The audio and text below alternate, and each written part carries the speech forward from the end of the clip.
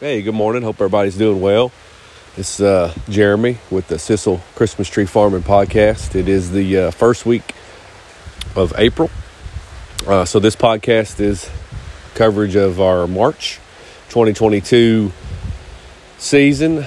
Just currently out here in the greenhouse running the water. One of those things that I have to-do list is get some sort of automation on the timer of the water set up and get my overhead irrigation set up. Currently, I'm still using some garden sprinklers set up, and I just have to move.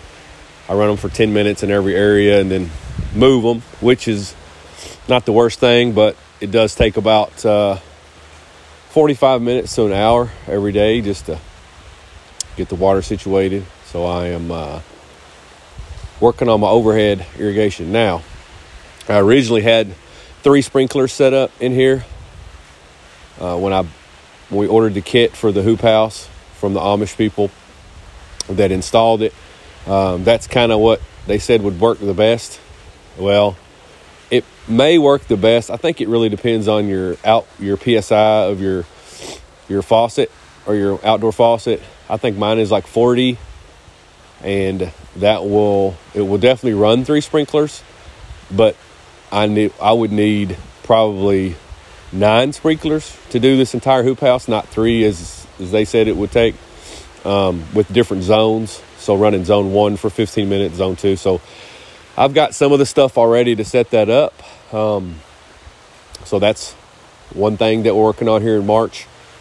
Like many people that are listening to this podcast, we were affected by the seedling shortage from a fire in Ohio.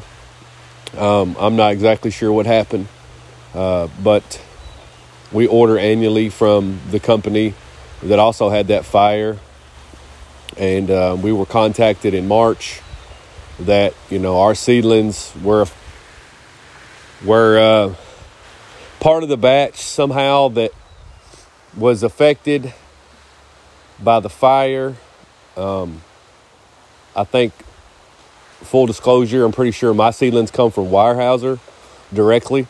They may offload those there at their location and then repackage them or something and send them out to customers. I'm not exactly sure, but as I understand it, that's what happened. The holding area where they send stuff back out of was affected. And I only order 500 from them, so it's not a huge ordeal. But we were affected and currently don't have any seedlings that we've planted for this spring.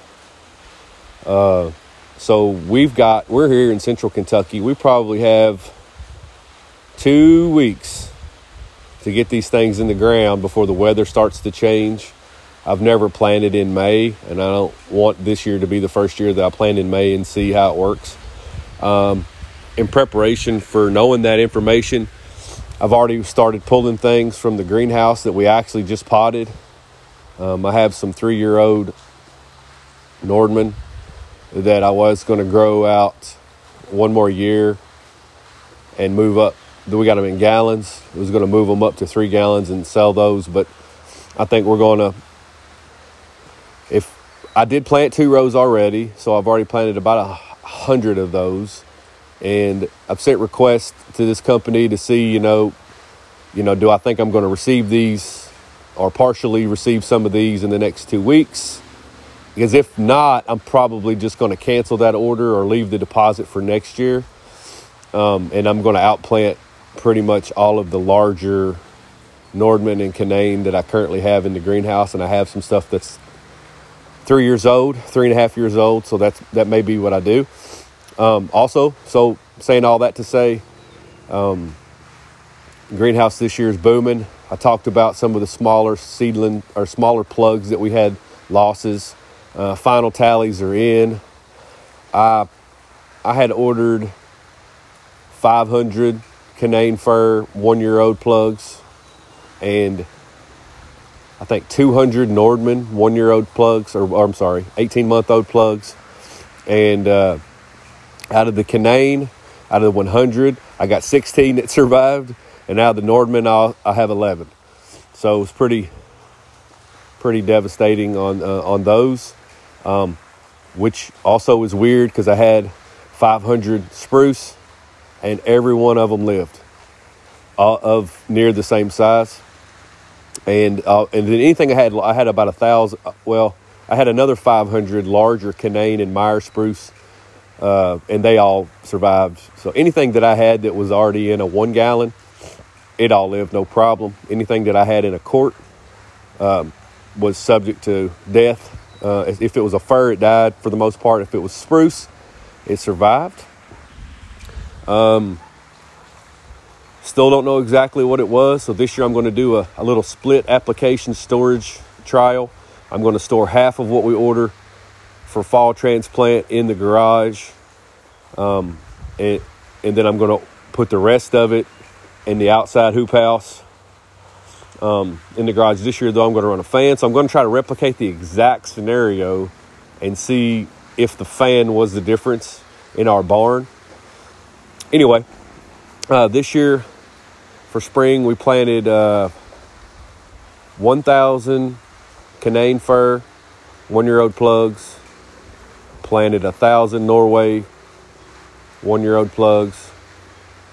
I planted 1,000 Nordman 1-year-old plugs and 1,000 Nordman 3-year-old seedlings that we got from, I've mentioned in the past, they're a little ways from us, but Brooks Nursery I believe it's in Oregon, absolutely sends the largest seedlings per year that I get from anybody. And I get a lot of seedlings and plugs from places, and the stuff that I get from Brooks by far is usually larger and looks really good.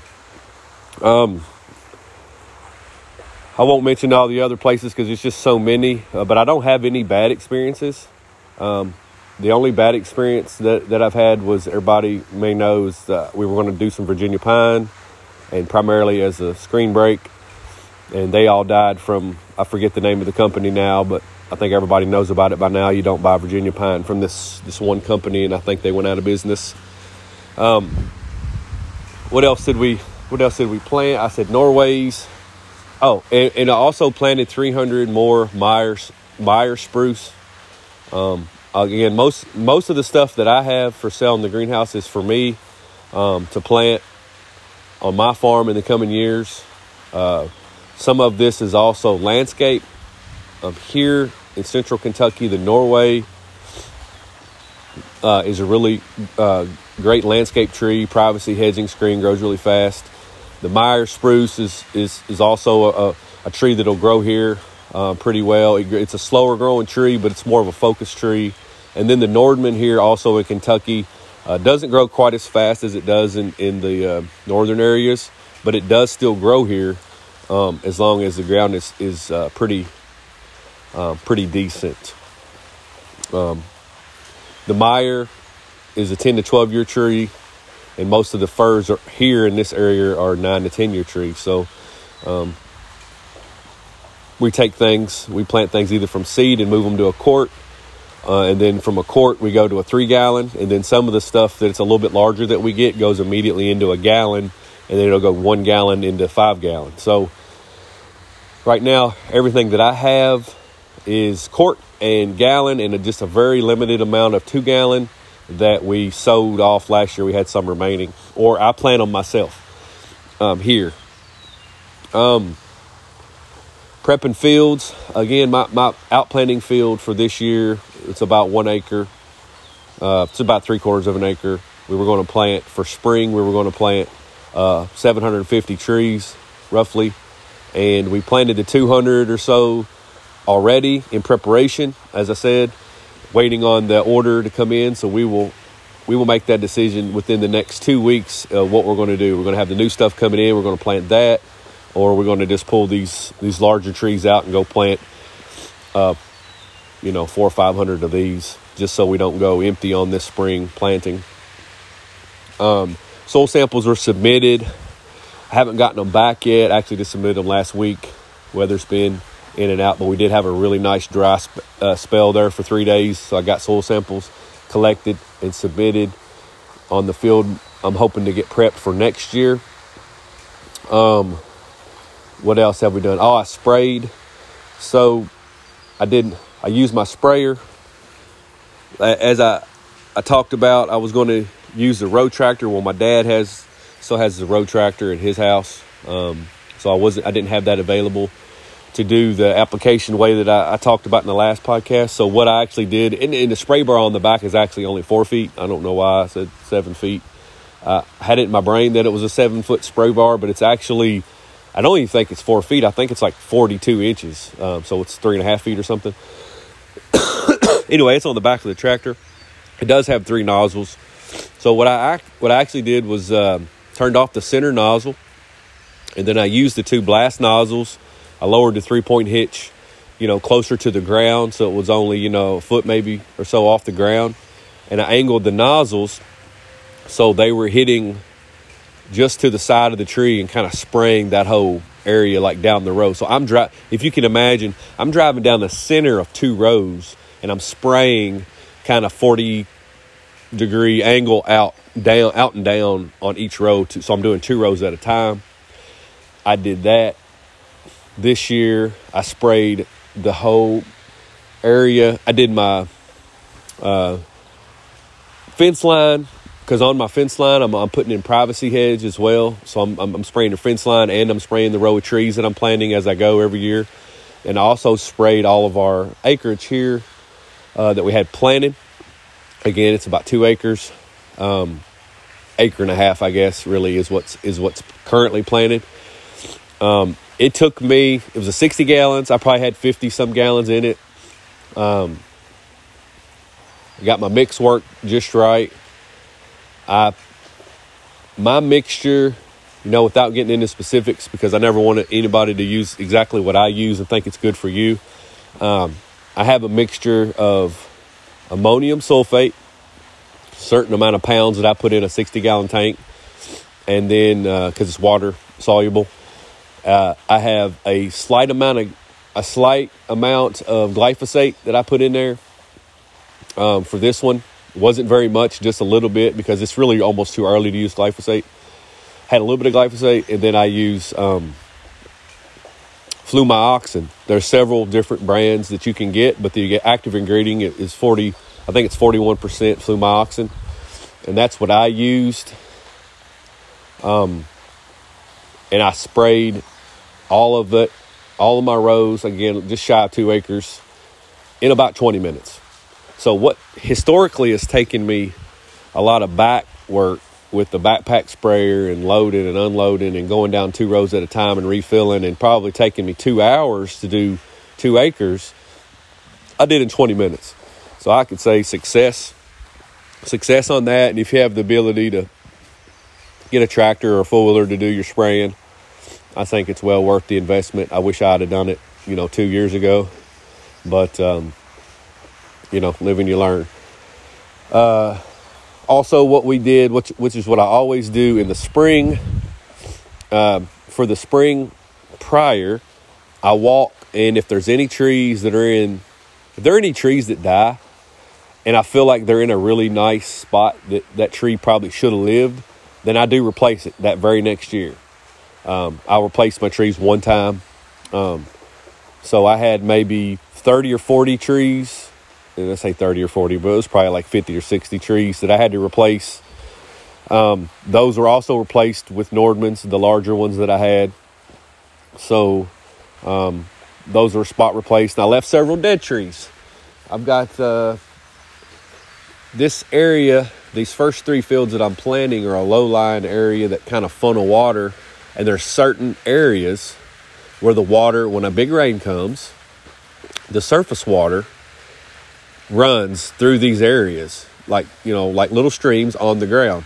And my drainage is actually pretty good, but because I'm up on this hill, we get a significant amount of water that funnels through these little avenues.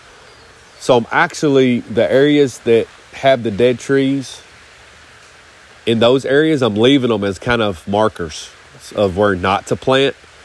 It's kind of helping me figure out where my bad drainage areas are, and where my watershed areas are that I don't want to plant any trees in the future, and I don't want to plant them. So, copper trees are also good flags. So I've got some flags out in the yard, out in the field still. I also have about 50 or 75 trees that are off color. I got those from a distributor last year, a fall planting, Canadian firs. They were 2-1, 2-2s. And I got 2 boxes. And one box was perfectly green, and the other box was way off color. And I contacted this Pennsylvania grower, and they said they had an issue with the pH in their fertilizer and this and that. And to give it until spring growth to call and let us know if we need to, do something. Well, most of those trees are so off color, I'd say they're going to die. But I am going to wait till spring growth and see how they do, because I have seen, almost copper trees, lime copper trees, fully recover after a year. So, we'll give it a shot. I'm going to wait through into May and see how they look. And if they don't look good, I'll send a request, and I'll have to replace those trees as well, because it's all like 2 rows. It's very, very obvious to see the only 2 rows that aren't doing so hot. What else? I did see the Mid-America Christmas Tree Association is going to have a meeting in Illinois at the end of July. I'm planning on attending that one. It is a haul for me. I might fly for that one. I've been to a few meetings, and that one, at least for my region, seems to be one of the best. So I'm going to definitely try to attend that one. No guarantees yet for late summer schedule, but we shall see. And I can't go anywhere if I can't get this water automation figured out, because currently I got to water trees every day. So I got to get that figured out. Well, if anybody has any questions, again, Sissel Tree Farm on Instagram and Facebook, and sisseltreefarm@gmail.com. If you've got any questions or pointers, primarily looking for summer, anybody out there that keeps their 2 to 3 year old trees in a hoop house in the summer, and if you do, what do you do to keep them from getting fried? That's an experiment I'm going to work on this year. Right now, again, everything's in the hoop house, but as summer gets here, I'm going to be moving the majority of this stuff out, minus the seed starter stuff. So if it's possible to leave it in here and keep the fans on it, and if people do that and it's okay, then I'd give it a shot. But I definitely don't want to kill 4,000 or 5,000 trees this summer. So I talk to you guys later. Bye.